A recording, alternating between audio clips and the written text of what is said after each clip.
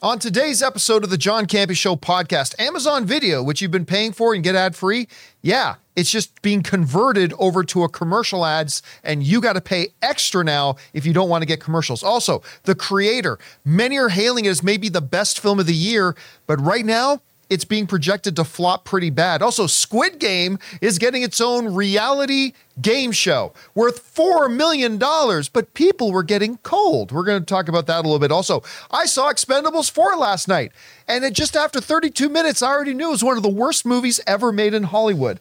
The writer's strike, negotiations went on for a second day yesterday. They went well into the night, and then they announced, we're going to keep negotiating today. They're negotiating today. We're going to talk about what that means. And also, Man of Steel writer David Goyer says it was a mistake to make Batman vs. Superman. That and a whole bunch more. The John Campea Show podcast starts right now.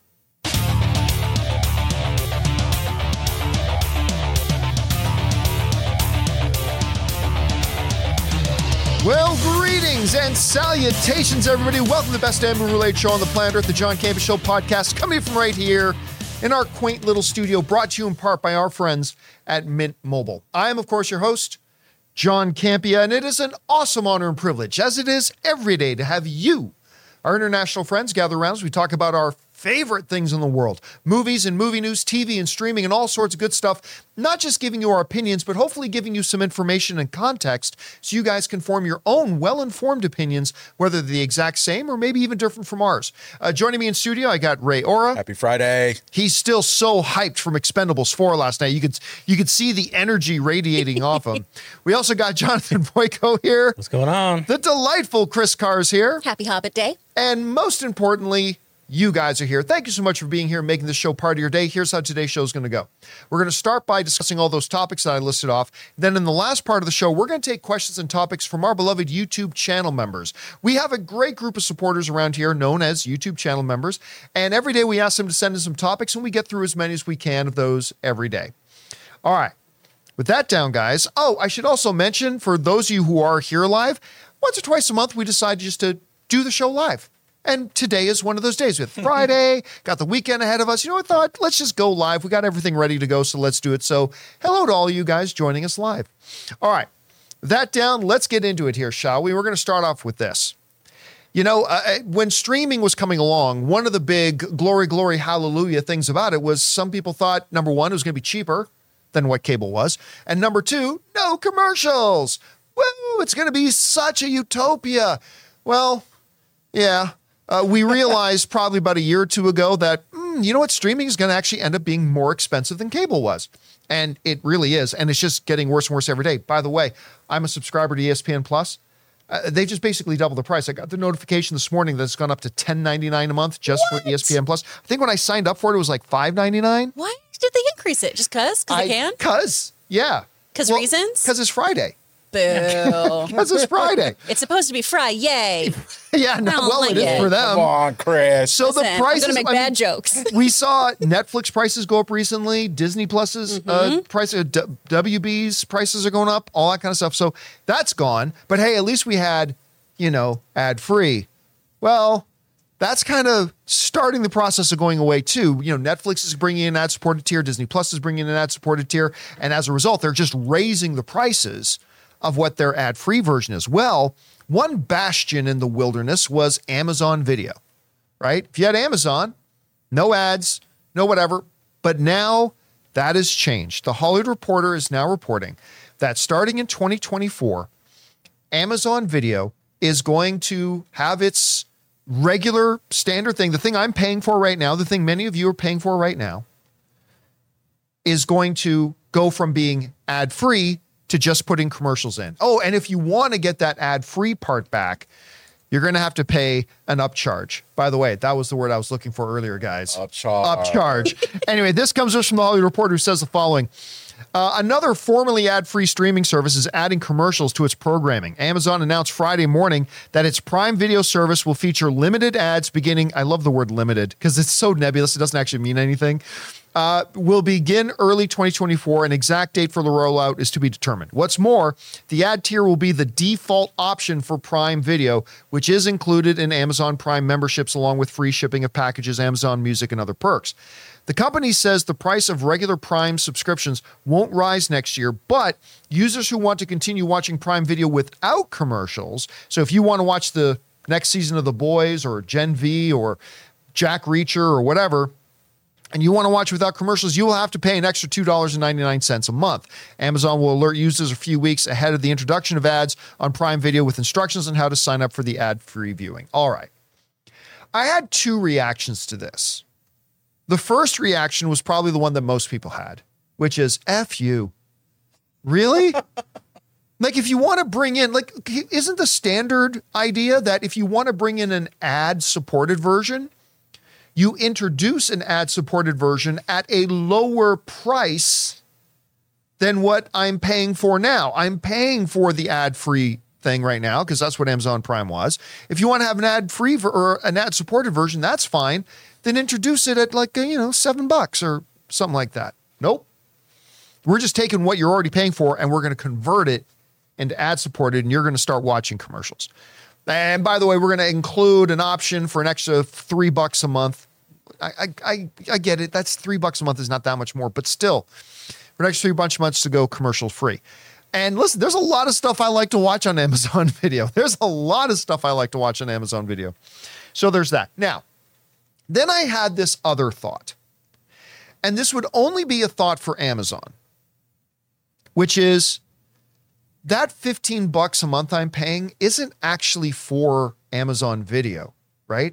I'm paying for Amazon Prime. Because I don't know about your household, but my household orders a lot of stuff on Amazon. I come home every day and I get to come in and say, Ann, there's a present for you. It's something she ordered for herself, but still, yay, surprise, a present showed up. Like, that's really what I'm paying for. And honestly, Amazon Video has just kind of been a quote unquote free perk that I've had. So when I thought about that, I thought, well, can I really be upset that what I'm essentially getting as a free perk is going to start running commercials? You know what? A really neat article was written the other day about how studios are now and streamers are realizing how much more money they're going to make off people if they don't have the ad-free version, even at paying a premium.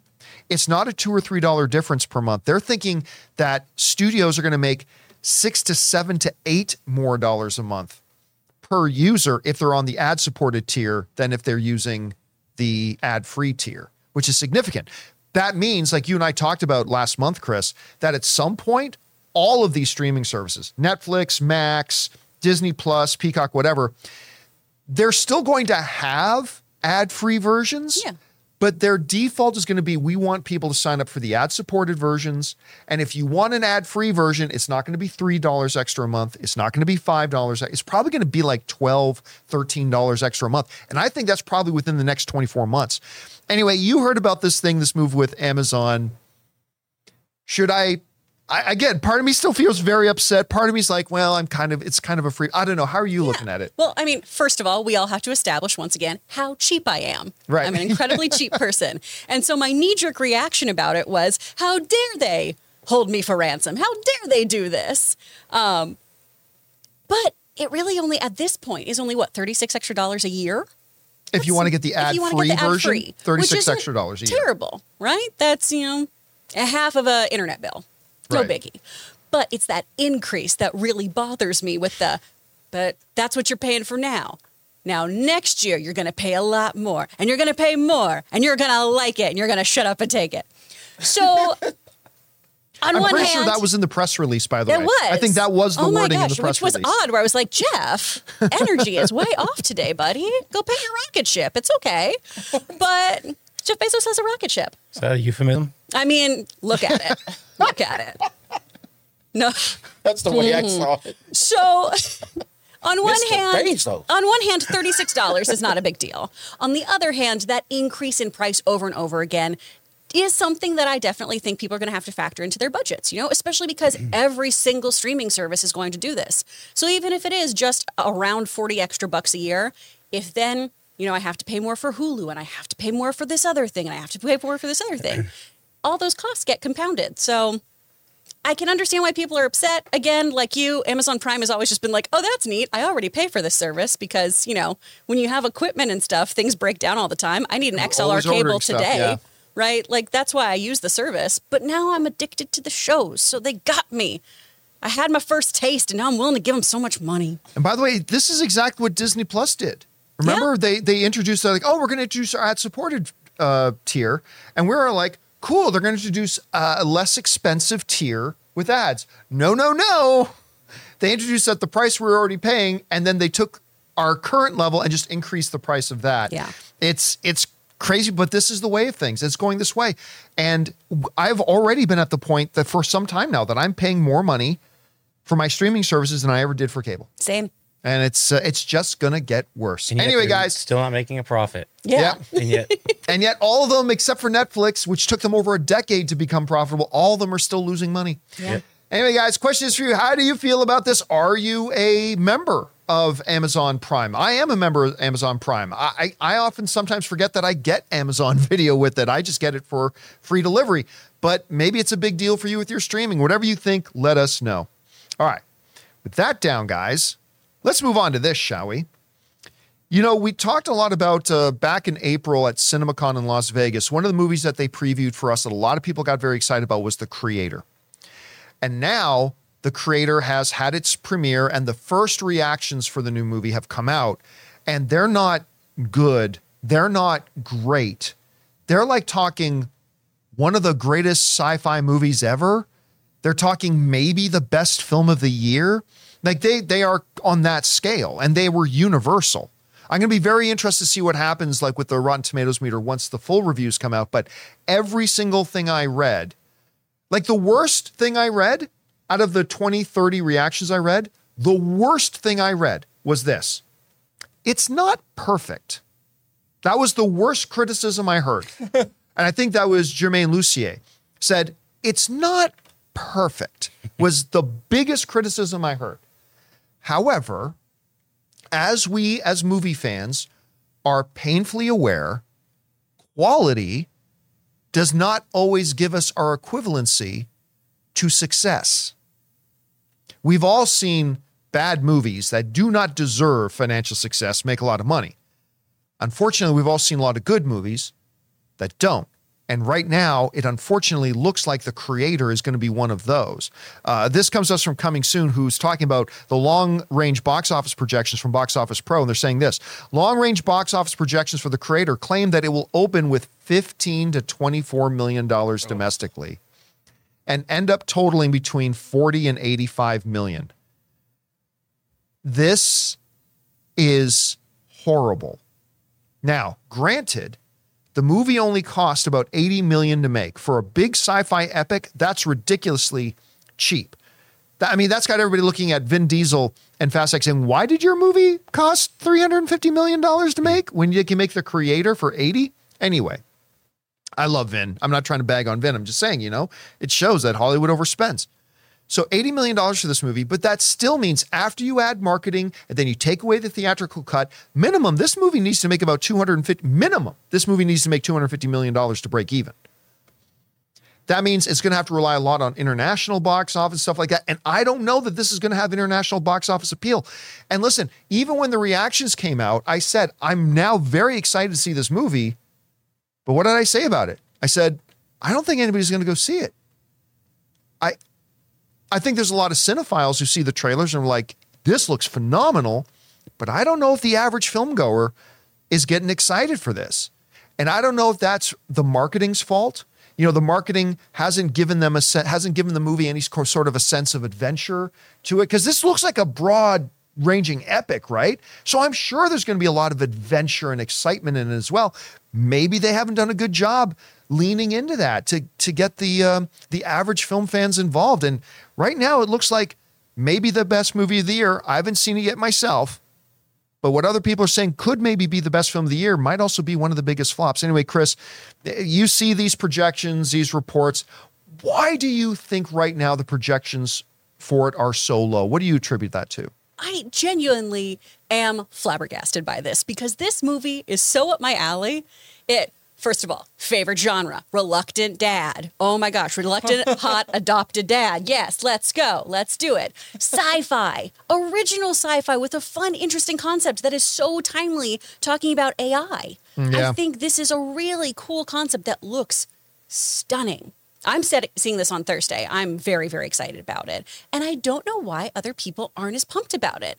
And I did have a discussion with one other actor saying, I don't know, maybe the timing's just off for this movie because it's humanizing AI. And right now we're having arguments against it, which I think that's a little bit of a cerebral argument. I don't think most people are going, you know what, this is contrary to what the SAG actors are fighting. I'm not going to support it. I don't feel like that's really part of the argument here. I just think maybe we're burnt out on big sci-fi kind of things. I hope we aren't, because again, this is my thing. I love these kinds of stories. So I just can't figure out why people aren't into it. Are you guys excited about this? Or I mean, I'm definitely Well, going to Ray's see it. been on board with this from day one. Okay. They played the trailer before Expendables 4. I've yet to see the They trailer. did. That's right. And that was the best thing we saw last night. I'm really into this. It's generally, it seems like, one of those, it's going to give you some emotional aspects on it because of the father and the child, whatever. Yeah. But I still want to see it because it looks cool. I just think the whole thing looks cool. Like you said yesterday, it looked like District 9.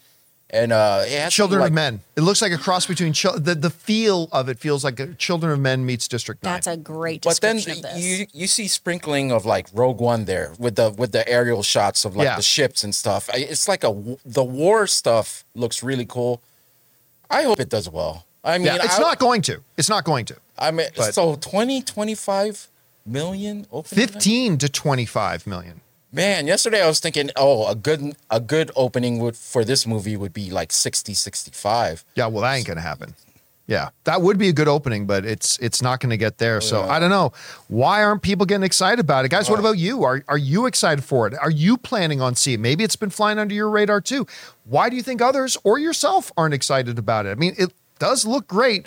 I didn't think it looked great at first, but it's been growing on me a lot. But let us know what you guys think. All right.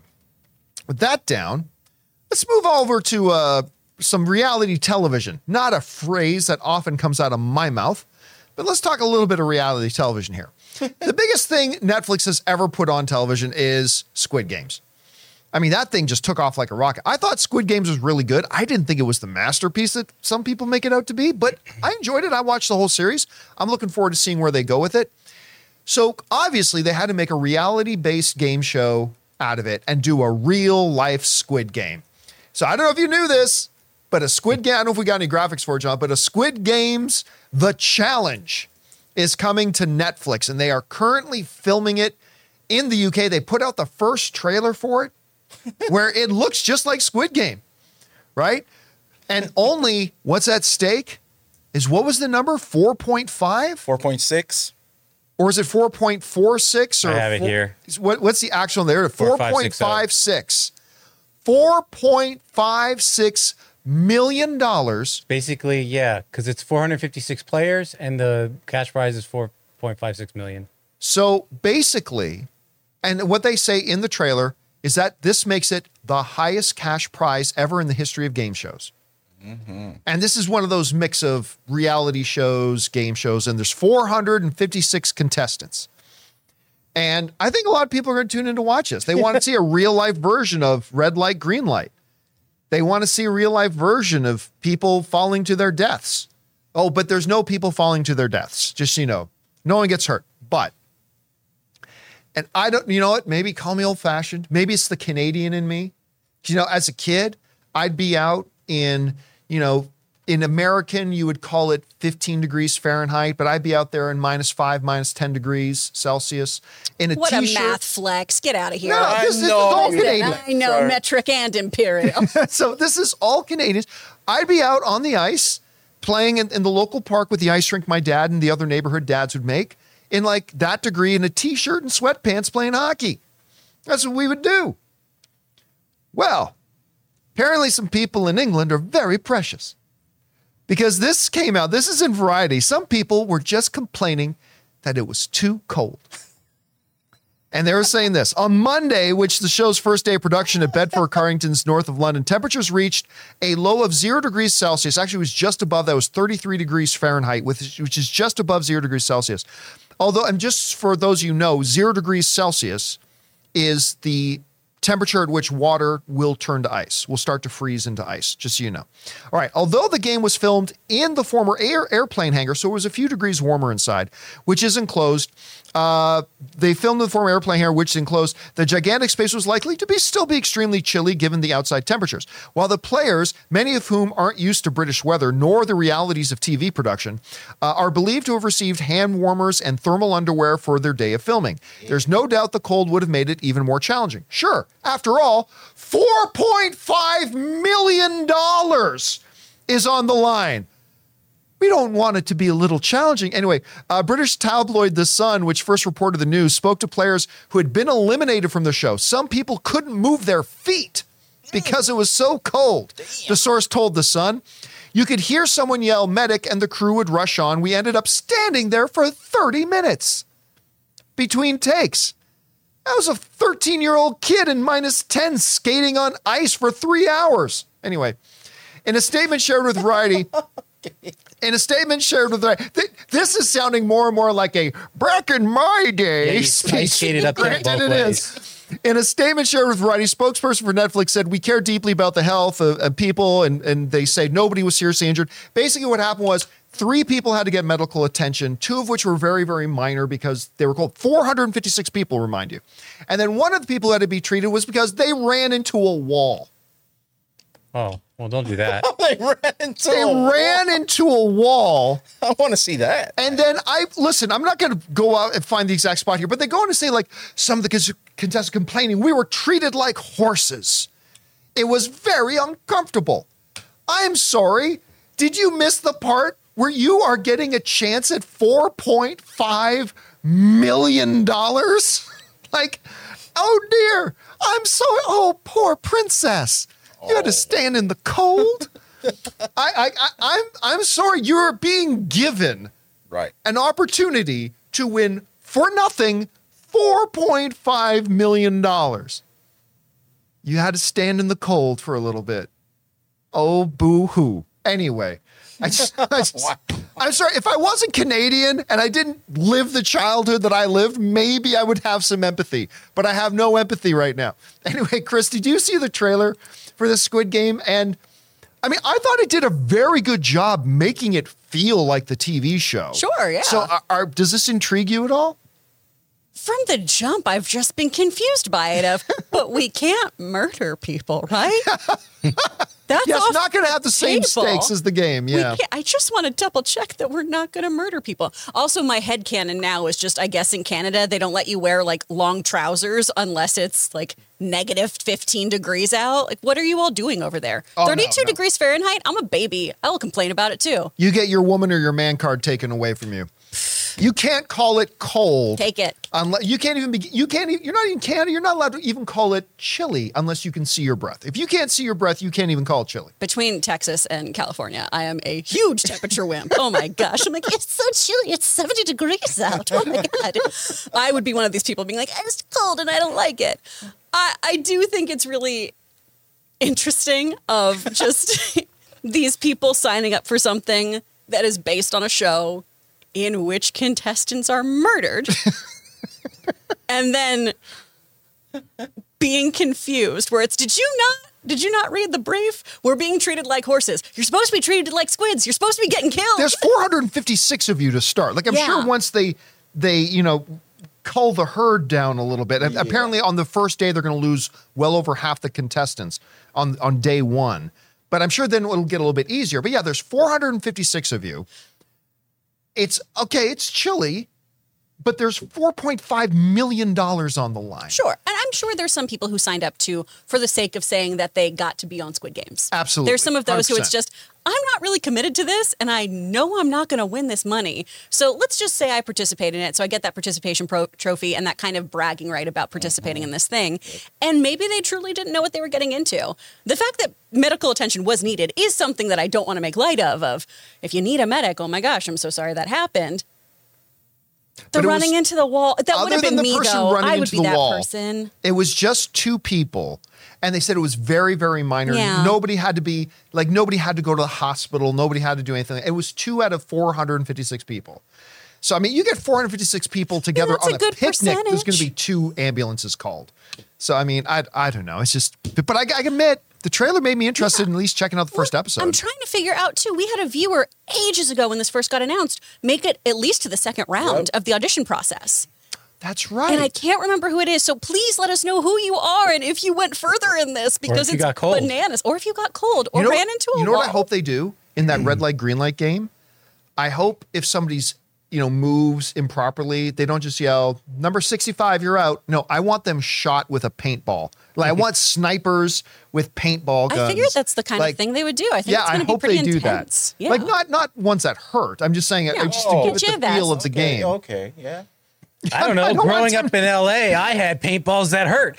I was getting hit by paintballs that hurt every day. Listen, Uphill. Jonathan couldn't wear blue or red for years, okay? I'm not saying I want people to run out. I don't want judges to run out with baseball bats and hit their knees or Kind anything of like do that. want that. Paintball. In my day, my teachers used to break my legs if I got things That wrong. was so specific. That was so specific that I think that's what you want. And I want it too. If you're looking for Right. suggestions, If you get 4 whatever million dollars, there should be some pain involved.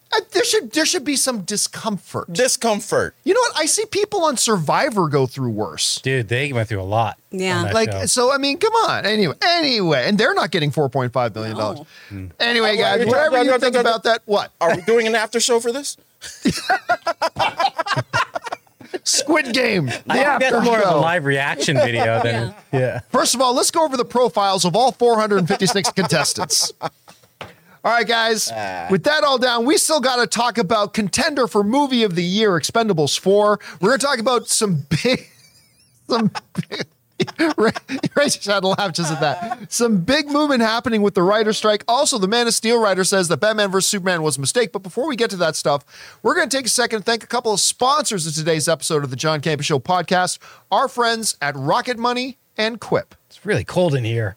Guys, we want to take a second to thank a sponsor of today's video, Rocket Money. Did you know that the average person has around 12 paid subscriptions and they might not even remember to subscribing to half of those? If you have no idea just how much you're spending each month, you need Rocket Money. It's this great app that tracks all of your expenses so you know exactly where your money is going. I recently just found out that over 80% of people have subscriptions that they've completely forgotten about. Seriously, think about how many free trials you subscribe to that you just probably never canceled. And that's why I'm such a big fan of Rocket Money, because I was one of those people. When I signed up to Rocket Money, I was stunned to find out that a gym I had belonged to in another city I lived in, I had still been paying my dues to for over 2 years. Also, that music subscription service I use, I forgot I was subscribed to 2 other ones. That's where Rocket Money comes in, because Rocket Money is a personal finance app that finds and cancels your unwanted subscriptions, monitors your spending, and helps you lower your bills all in one place. With over 3 million users and counting, Rocket Money customers have saved on average of $720 a year. So stop wasting money on things you don't use. Cancel your unwanted subscriptions and manage your money the easy way by going to rocketmoney.com/Campia. That's rocketmoney.com/Campia. rocketmoney.com/Campia. Guys, we want to take a second to thank a sponsor of this video, Quip. Guys, you know that good health starts with good habits, and Quip makes it easy by delivering all the oral care essentials that you need to care for your mouth. For example, their incredible electric toothbrush. Guys, I've been using electric toothbrushes for years, and this is easily the best one I've ever owned. Timed sonic vibrations with 30-second pulses to guide a dentist-recommended 2-minute clean. A lightweight and sleek design for adults and kids with no wires or bulky charger to weigh you down. Reusable handles in a range of sleek metal hues as well as bright plastic colors sure to make a pop on your bathroom counter. Skip the battery boundaries and snap into healthy habits with the new rechargeable electric toothbrush. All the features of the original Quip, plus one magnetic charge powers up to 3 months of brushing. In addition to brush heads, Quip also delivers fresh floss, toothpaste, mouthwash, and gum refills every 3 months from just $7. So if you go to getquip.com/Campea right now, you'll get 20% off any electric toothbrush, mint and gum dispenser, or water flosser. That's your 20% off any electric toothbrush, mint and gum dispenser, water flosser at getquip.com/Campea. That's GETQUIP.com/Campea. Quip, the good habits company. And thank you to our friends at Rocket Money and Quip. I use both of them. I love both of them. You guys should check that out. Check out their links in the description down below. And thank you to them for sponsoring this episode. All right, guys, with that down, let's move on to this, shall we? Well, it came. Yesterday was game day. Game day. Expendables 4 came out in theaters. And look, I am an unapologetic appreciator. I'm not going to say fan, but appreciator of the Expendables movies. I got a kick out of the Expendables movies. You know, the first one I didn't love, but the first one is even kind of deep. Really about like guys who were older. There was reflections on regrets of like, there was some themes in the first one about regrets about a life, the way you lived your life and all that kind of stuff, and bigger questions you start to ask yourself as you get older, kind of mixed in with all the ridiculous action. Then they became a little bit more ridiculous action in number 2 and 3. And neither of them were great movies, but I'm going to admit I had fun with them, particularly number 3. I had fun with it. You know, not great, but I had fun. So it was with cautious optimism that Ann and I loaded into the car yesterday to drive to the local theater to go see Expendables 4, where Ray was waiting for us. Yeah, and a couple of our other friends were there as well, to go in and watch Expendables 4. I only lasted 32 minutes, and Expendables became the 6th film in my life that I have walked out of after 32 minutes. And in just 32 minutes, I can confidently tell you it is one of the worst films ever put to screen. I have to see it.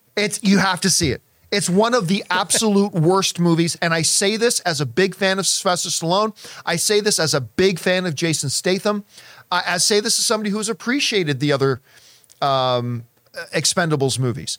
It is absolutely one of the worst pieces of garbage I have ever seen put to screen. It is so bad. Not only is I don't know who, God, listen, the dialogue in this thing was, I'm not looking for Oscars in this, but the dialogue in this was so unbearable. Like I couldn't listen. Like every 5 minutes, Ann and I would look at each other and I was like, I can't believe this is happening. I can't believe this is happening. And Ann's like, should we leave? I'm like, no, we got to hang in there. And you know what? I don't even care. I'm going to spoil this movie. All right. For the spoilers I can give in 32 minutes of viewing it, but I can't even tell you what happened in the first 32 minutes. It just gets to the point where Jason Statham becomes a security guard who's working for a social media influencer. And it's every gobsmacked stereotype, bungling foolishness you can possibly imagine. That was finally the tipping point. Like at minute 30, it was already probably the worst film I've seen this year. And I've seen Fast X. So you couldn't handle 30 minutes of a bad... When I was a kid, I used to have to watch 30 minutes of bad movies every day.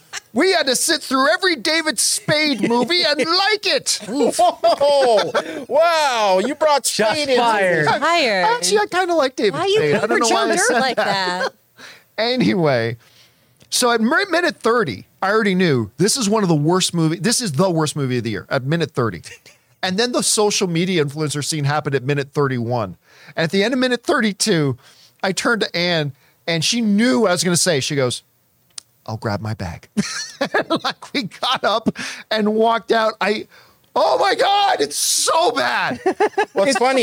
What's funny is I feel a tap on my shoulder because, I was watching with my eyes closed for a minute. He did. We looked over to tell Ray we were going to leave, and Ray was just asleep.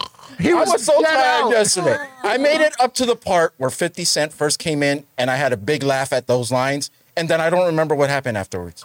All I remember is a tap. Oh, and listen, Megan Fox.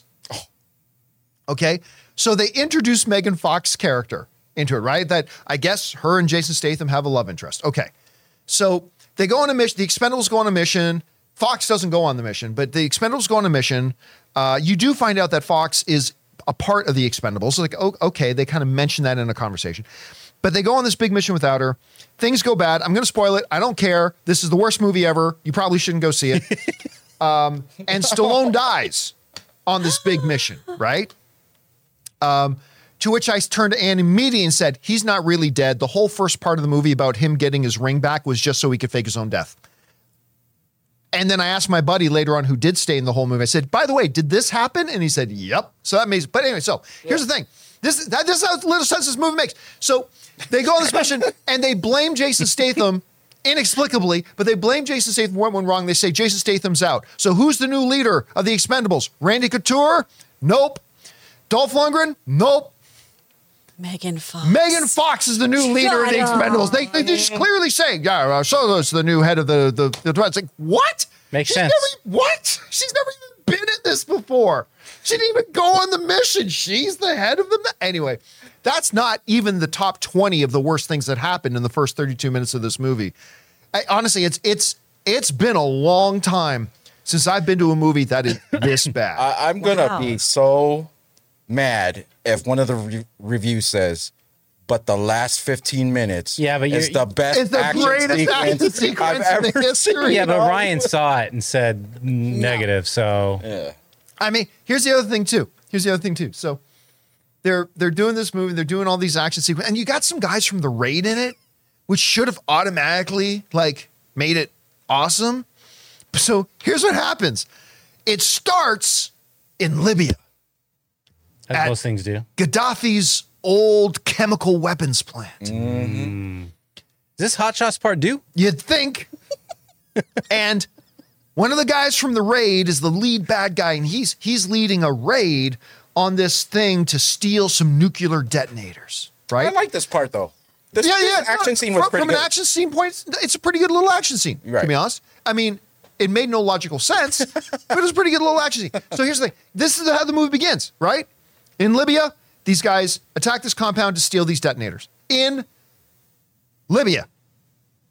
Meanwhile, back in the U.S., the Expendables get told by Andy Garcia, who has also never been there, but apparently now is in charge of the Expendables, comes in and says, all right, you got this international terrorist. He's trying to steal these nuclear... That's my best Andy Garcia, by the way. These nuclear weapons. He's trying to steal detonators to the nuclear weapons. It'd be very bad if he got them.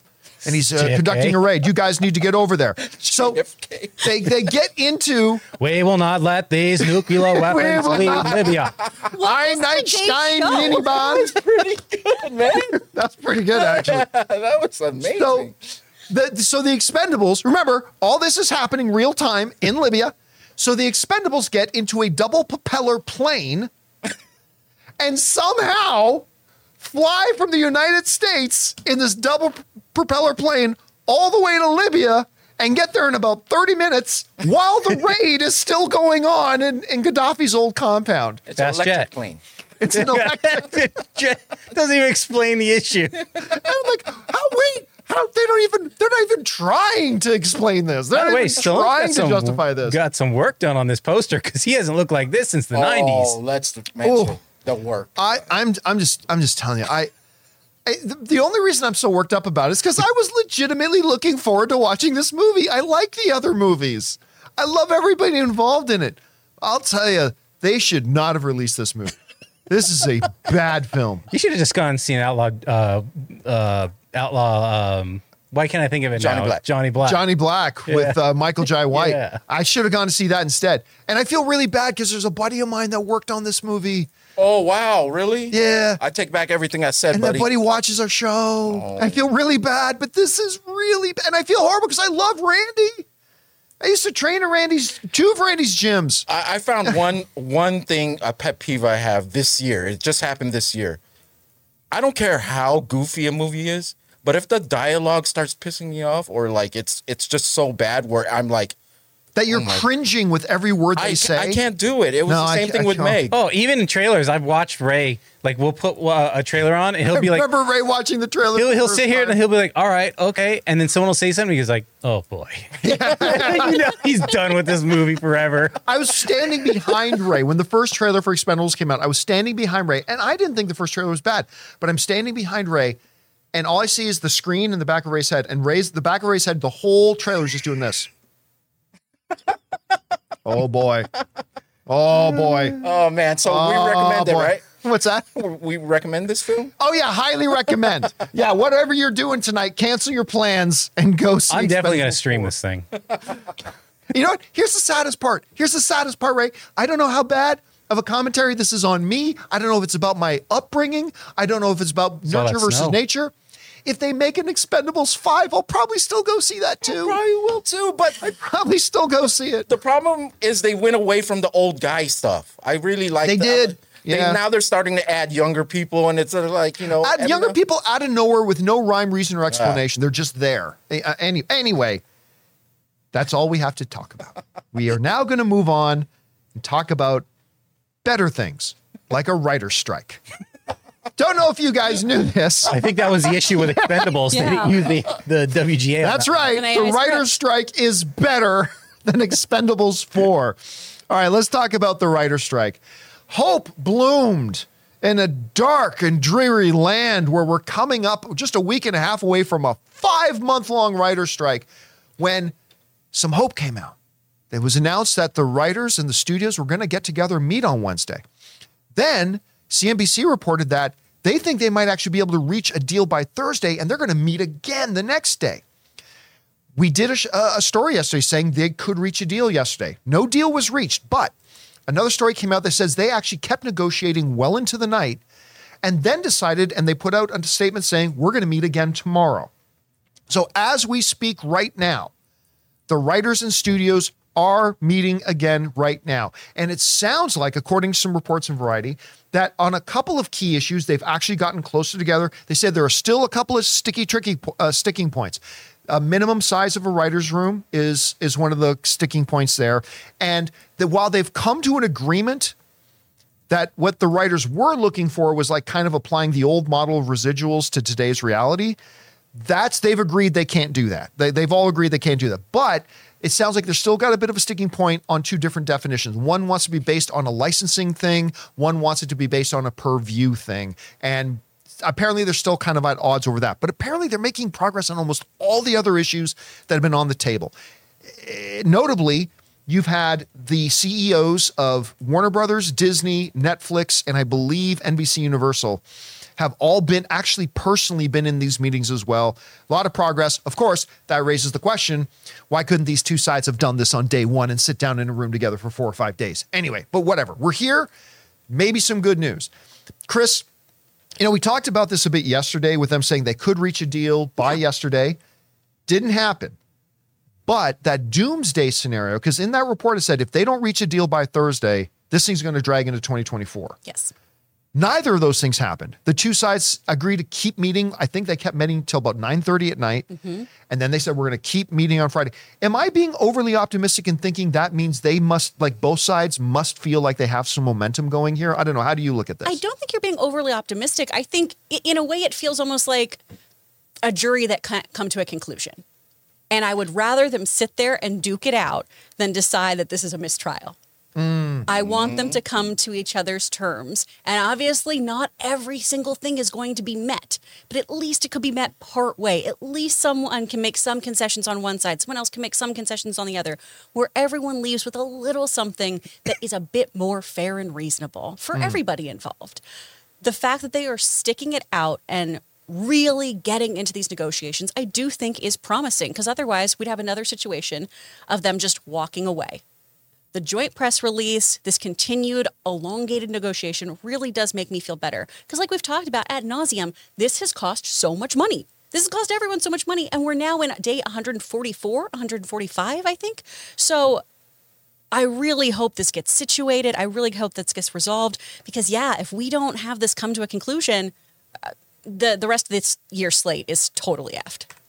I really think, I can't remember who wrote the article. It might have been Variety wrote the article before, either Variety or the Hollywood Reporter, but basically said, remember we talked about this? It was weeks ago that said, reps from both sides have to be locked in a room and just told you're not allowed to come out until you get a deal done. Maybe we're at that point where both sides believe that too. Maybe they're at the point where they're like, this is 3 days in a row they've been sitting down talking to each other. Now, look, I don't think it's any coincidence that both sides are feeling a little bit more pressure to get something done. Look, on the studio side, we heard about Warner Brothers taking losses, although part of me thinks Warner Brothers created that story to a very bad strategy to maybe generate some public sympathy, because that wasn't going to work. But I think shareholders of studios are starting to apply pressure. I think there are executives that are starting to apply pressure. I think there are creative partners that are starting to apply pressure. I think the studios are really starting to feel the pressure of this. At the same time, I'm not going to read this whole thing, but you can bring up the classroom on this, Jonathan. This was a big whole quote. I'm not going to bother reading this whole thing, but I think the Writers Guild is starting to feel more pressure as well. We talked last week about the fact that a bunch of the showrunners were concerned. The quote in here is that they were concerned that the negotiators for WGA weren't actually interested in getting a deal done. They just want to get what they originally asked for, and they were digging their heels in. But now, apparently, according to the Wrap, they're saying even IATSE is now contacting the heads of WGA wanting some clarification on what their strategy is to get a deal done. Because remember, a lot of IATSE people are out of work right now. So I think the studios are getting the screws put to them by their shareholders, by executives, whatever. This is throwing their business into chaos, and they cannot continue like this. And I think the writers are starting to feel some pressure as well, that there's got to be a deal here to be made somewhere. And maybe with 3 days in a row, I mean, I was hoping today, Chris, we would be able to come in here today and say, the writers got a deal. Everything's getting ready to go again. Because I think the actors, I think SAG will be quick to follow if terms can be met. We're not there yet, but I'm still feeling hopeful. Well, I was honestly kind of excited about between now and open mic, hopefully something getting done and being I'm like, waiting, very my well hands could, on the actually. horn. yeah, I was like, I'm going to go over, and run down to the Trader Joe's and grab us a bottle of bubbles and be like, yay, what a good show. I'll start playing John Lennon's War is Over. It was great. I love it. Can JFK come again? We will handle these strikes. All right, guys. With that down, hope blooms. Hope blooms. With that down, let's move on to this, shall we? This is old news, but rather interesting because there's a new perspective being given to it. Look, it was clear. The DCEU did not work, right? Even their most successful stuff didn't live up to potential. Aquaman being exception, the first Wonder Woman being an exception. And I say this as somebody, I am the biggest fan in the world of Man of Steel. I mean, it's my movie. There's a reason I got Henry in front of me. There's a reason I got Henry behind me. I think that someone's gonna turn that into a phone ring, and I regretted it the moment it came out of my mouth. Coming, or maybe There are gifts coming. I regretted that immediately. Anyway, that being said, we're 5. Yes, we are 5. I love Man of Steel, but even as a big fan of Man of Steel, I've had to acknowledge it struggled. A lot of people did not like the movie. I can't ever say the words, I think Man of Steel is a masterpiece of the comic book movie genre, without having 50 people yelling at me, Man of Steel sucked. And that's fine. That's fair. It's all subjective. We like what we like. We don't like what we don't like. And there's a lot of people who didn't like Man of Steel. They didn't like the tone of it. It did not live up to its financial potential. None of the DCEU films really lived up to the financial potential, other than Wonder Woman in the first Aquaman movie. Just didn't work. Well, the writer of Man of Steel, David Goyer, who was also one of the screenwriters of Christopher Nolan's Batman trilogy, he's gone on record to say that basically it was a mistake for Warner Brothers to do Batman versus Superman as opposed to another standalone Man of Steel movie. And he attributes a lot of that to something I've talked about a lot, which was the massive revolving door under Warner before David Zaslav and Discovery bought Warner Brothers. They were in a constant revolving door of new leadership every year. This comes to us from Variety, who writes this. I know the pressure, this is coming from David S. Goyer. I know the pressure we were getting from Warner Brothers, which was, we need our MCU. We need our MCU. And I was like, let's not run before we walk, Goyer said. The other thing that was difficult at the time was there was this revolving door of executives at Warner Brothers and DC. Every 18 months, someone new would come in. We were just getting whiplash. Every new person was like, we're going to go bigger. Okay. I want to talk about these two kind of statements that Goyer's making. Do I philosophically think they should have done a Man of Steel 2? Yes. As a massive fan of Man of Steel. Do I think it was a huge mistake to do Batman versus Superman? No, I don't. Because here's the thing, and I say this as somebody who liked Batman versus Superman, but if Batman versus Superman had been a great movie that won with the box office, the audiences, and the critics, if it won with all three of them, and it did not, but if Batman versus Superman was a great movie, none of us would be having this conversation, right? It's only when something doesn't work out that we start to look for reasons. And it's easy to say, well, the reason is because of formula. They should have done another standalone movie first. I don't agree with that. I think if Batman vs. Superman had been great and that was huge at the box office and the audiences all collectively loved it and the critics all collectively loved it, we wouldn't be having this. Nobody would be talking about should they have done Man of Steel 2. That wouldn't even be a part of the conversation today. And again, I say that as somebody who philosophically does agree that they should have done Man of Steel 2. So there's that. I think the bigger issue here is exactly what Goyer's pointed out. You cannot have same as true in sports, Ray. Mm-hmm. You got a new coach every season and a half. You get a new general manager every season and a half with a different philosophy, a different team structure, all this kind of stuff. Your team is not going to win. They always talk about in sports that you need some consistency in leadership. There's an example of that in the winning time. Yeah. You know how they're arguing about changing the coach. It would disrupt everything. So yeah. Yeah. And Pat Riley went on to have a long, successful career, there with consistency. Everything was stable, having things stable. The problem with DC was it felt like when we were at AMC Movie Talk, it felt like every few months we were talking about, I can't remember the name of the guy, but remember they just announced that this comic book writer is now going to be the head of the DC movies. Mm-hmm. And everybody got excited, but I said, you're all crazy for getting excited. You don't take somebody who doesn't know anything about the movie business and make them the head of your movie department. And that didn't last. Then remember there was like, well, now we're going to have this trinity of leadership at DC and Ben Affleck was going to be one of them. Remember that? That didn't last 6 months.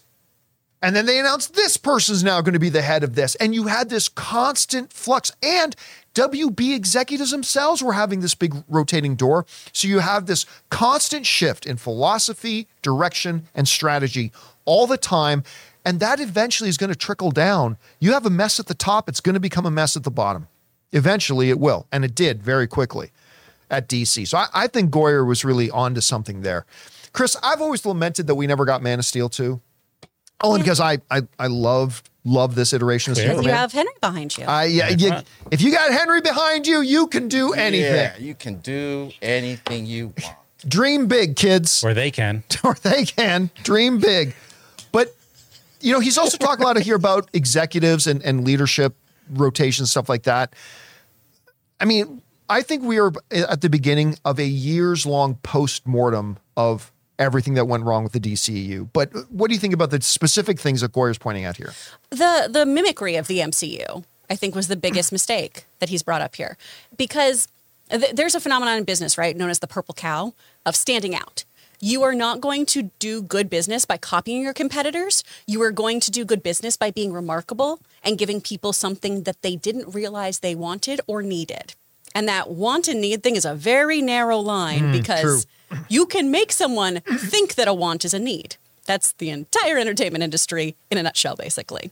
So this whole kind of copying thing, which people have accused both comic companies of for years, right? This character is a ripoff of Marvel's so-and-so. This character is a direct ripoff of Batman, blah, blah, blah, blah, blah.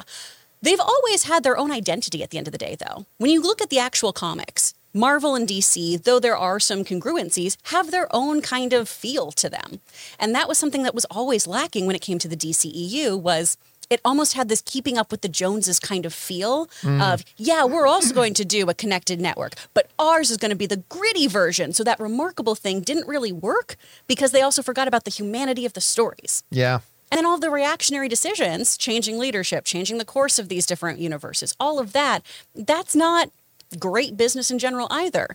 So the key is for this next DCU, take these incredible characters, use them to your advantage, find your purple cow, right? Find out what makes you remarkable, but don't just do something for the sake of being different. Do something because it's great storytelling that at the end of the day offers your clientele, because that's what a movie-going audience is, clients, offers them something remarkable, worthwhile, and something they decide that they absolutely need.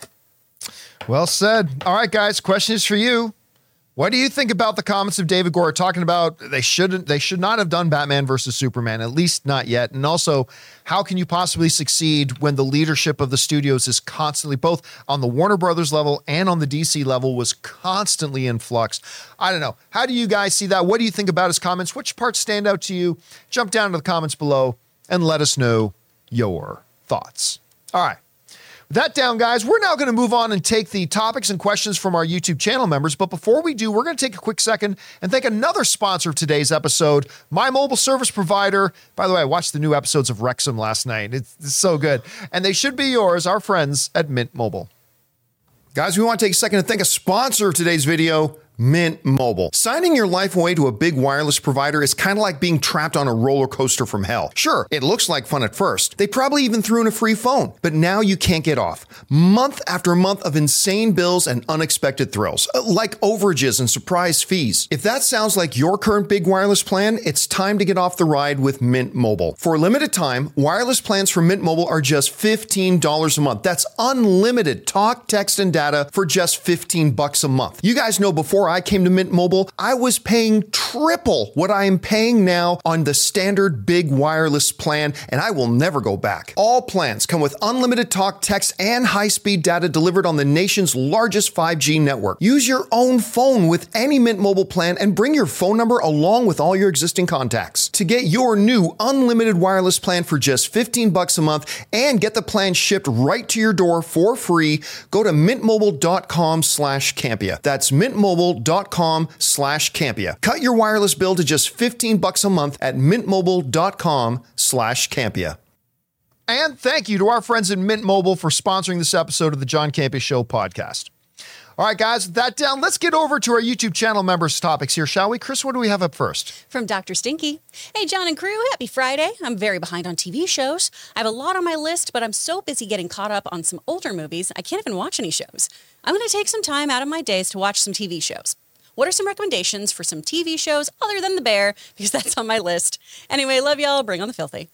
I mean, I just kind of mentioned one. Welcome to Wrexham is Wrexham is great. It's such a good. It's a human story. The whole thing is really. You think it's a story about Ryan Reynolds and Rob McElhenney, these rich guys trying a new investment.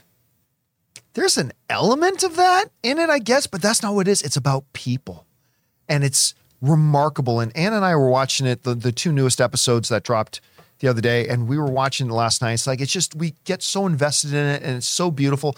Also, I haven't started watching it yet myself, but everybody's raving about Lioness, the one that's on Paramount Plus.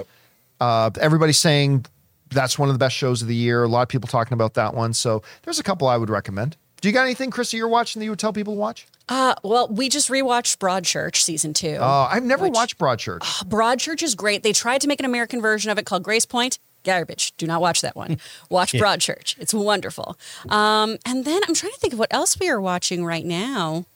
Oh, and then try to go watch Expendables 4. Yeah, for sure. Good time to be Go had. have the worst time. All right, what's next? From Sadul Hassan. Saw Dumb Money last night, and it is definitely worth a watch. Top 5 film of the year for me. Was it me, or was the photographer in the movie Russell Brand? Hope not.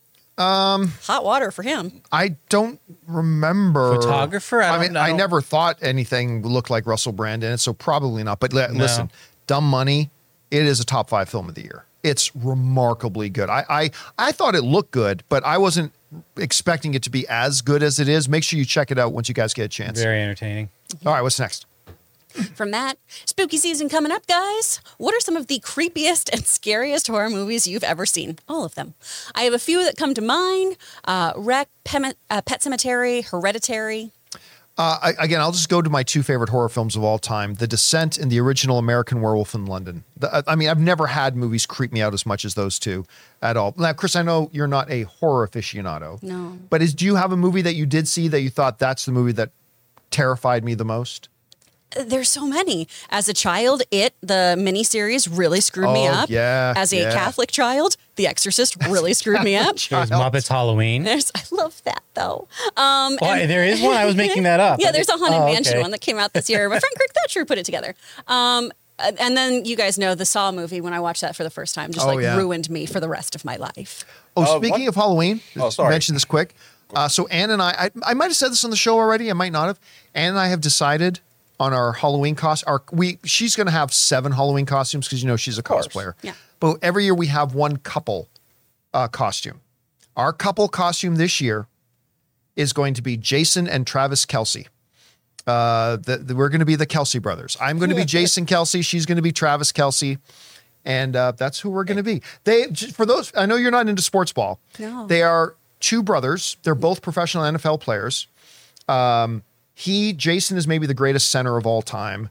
Travis is a superstar tight end wide receiver he mixes a bit. And they started a podcast last year, and it's now the #1 podcast in the world. Oh. And they were both in the Super Bowl last year, playing first time 2 brothers. There they are. First time 2 brothers competed against each other. And Travis is dating Taylor Swift right now.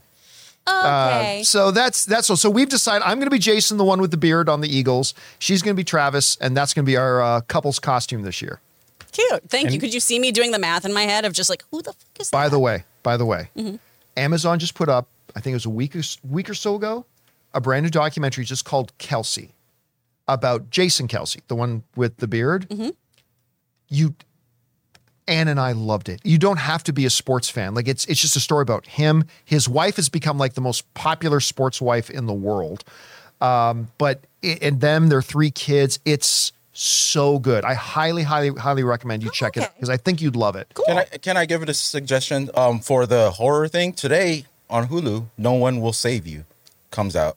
I'm so excited. It's like an alien invasion movie, but there's like horror aspects to it. So maybe check that out if you want something that's brand new. And Expendables 4. And Expendables. Very good. All right, what's next? There you go. From Kayak, premiere of Friends was exactly 29 years ago. No, really? And Lost premiered 19 years ago. Feel old yet? Yes, oh my thank God. you. Can you name your favorite character from each show? Mine are Chandler and Mr. Echo. Yeah, I like Chandler a lot. Chandler is probably my favorite. Yeah, he was the funniest character on the show. I really liked him a lot. On Lost, who was the Huckseed kind of guy? Oh, yeah. You were talking about... I can't remember any of the characters' names. I know. I want to say... the one with the kind of longer hair. And then he was on Yellowstone. He was on Yellowstone in like season 2 for a few episodes before he got killed off. Yeah. I can't remember the character's name. Sawyer. I kept saying... That's why I said Huckseed kind of guy. Like Twain, something like Mark Twain, Sawyer. All right. We got time for 2 more. What's it was next? Josh Holloway. That's his name. Yes, he's actually a really good actor. Yeah. From Alan, happy Friday, Can't Be a Crew. Have you been watching the new season of Only Murders in the Building? It has been my favorite, and I'm considering tapping out. I haven't. I haven't started on season 3 and started watching. Anne seems to be really enjoying it, but even she said it's probably the weakest of the 3 seasons. I haven't seen it myself. Are you keeping up with it? I haven't the last few weeks. I kind of keep forgetting about it, and then I'll open up Hulu and go, oh, yeah, But you have watched some of it. I've watched some of it. I love when they make meta jokes about the show and everything, but it feels a little circling the drain a little bit right now. Well, and also Martin Short's like a horrible actor. Oh, that's a joke. That's a reference to an old. I don't think she was here when we covered that I love Martin Short, by the way. That was because there was that article where they were like, why do people like Martin Short or whatever? Oh. Yeah, I forget. We talked about it, but I love why don't people recognize that he's just a horribly unfunny person? Why don't they recognize that he's a comedic genius? I was going to say, too, this season, they kind of switched the roles a bit of Steve Martin and Martin Short, where this time Steve Martin is more of the kind of wacky guy and Martin gets to play the straight guy. And That's cool. A fun dynamic. Yeah. All right, what's next? All right. From Brian Meadows. Impatiently waiting for Apple to buy Disney so the theme parks will be spun off into its own company and will be more likely to actually greenlight projects. For the last couple of years, all the big announcements were for Blue Sky concept phase, and even the newest land announcement for Disney World was just another concept, and not even a cohesive and logical one. It's annoying. Also, to clarify, I know it's more speculation that Apple will buy Disney, but every time I see them make a weird announcement for the parks, the more I want it. Yeah, listen, it was something that started off that was ultimately, that looked like a pipe dream, right? That some weird fantasy thing. And it was almost became like urban legend that at some point Apple's going to buy Disney. Now, don't forget that there's only very, very few number of companies in the world that could even be in a position to buy a company as large as Disney. Apple is one of them. Apple can buy and sell Disney 10 times over. Like they have so much more money than Disney. It's laughable. So literally for Tim Cook, it'll just be, oh, buy Disney. What do I got? Oh, here you go. I just had some pocket change. There you go. What, 70 billion? Yeah, all right, here you go. Like it's crazy. Aren't they about to become like a $3 trillion company? They hit 3 trillion, then they sink below it. But they're right around the $3 trillion mark, right? Yeah. I remember they were the first company to become a $1 trillion company. Then they're the first company to become a $2 trillion company. And now they're basically like right around being a $3 trillion company. I made a little call option money on Apple today. Oh, well done. Ooh. So on top of all that, with a lot of the moves that Bob Iger has been making, a lot of real industry analysts have been looking at and said, it looks like Bob Iger is basically setting the table and making things, streamable for a sale, to sell off certain. They're trying to dump a bunch of the assets that devalue the company. They're trying to up the value of certain assets for a potential sale. And now some of the real big trades are actually saying Apple buying Disney is actually a very viable possibility. No one's saying it's happening. Nobody's saying it's a done deal. Nobody's even saying bet the house on it. But a number of the big trades are saying, you know what? Yeah, you don't be shocked if tomorrow morning you wake up and find out that Apple has acquired Disney. Listen, Apple has gotten dead serious about their entertainment branch. They are primarily a technology company, but more than being a technology company, Apple is an ecosystem company. They want to bring people into their ecosystem and have them use everything in their ecosystem. You got a phone? Use our phone. You use your computer? Well, your computer will work on our phone. You watch TV? Hey, we got these TV devices. We got an Apple TV to do it. All that kind of stuff. You're trying to jog? Great. We got Apple Watch with all this health stuff on. Oh, you like to listen to music? Well, we got Apple Music now. You like to play games? We got Apple Arcade. Like, you don't ever have to leave our nice little Apple bubble. And on top of that, now they're creating their own content. They have Apple TV Plus, which is making some of the best shows out there in the world right now. And they've got movies like Killers of the Flower Moon with Martin Scorsese coming out. They are very, very serious. And that's why look, again, I'm not saying it's going to happen, but it is possible. And all the people out there are saying, no, it's never going to happen. It's never going to happen. Don't forget, Bob Iger used to be on the board of Apple.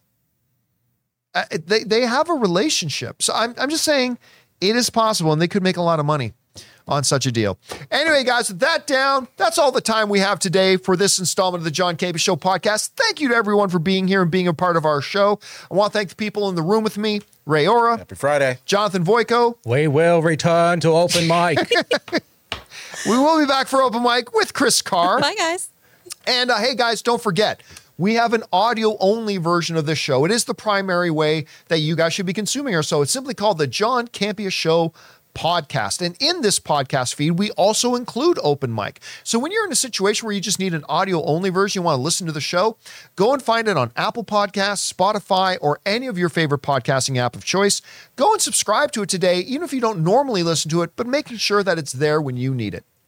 All right, guys. That'll do it for us here today. Thanks a lot for being here. My name's John Campea, and until next time, my friends, bye-bye.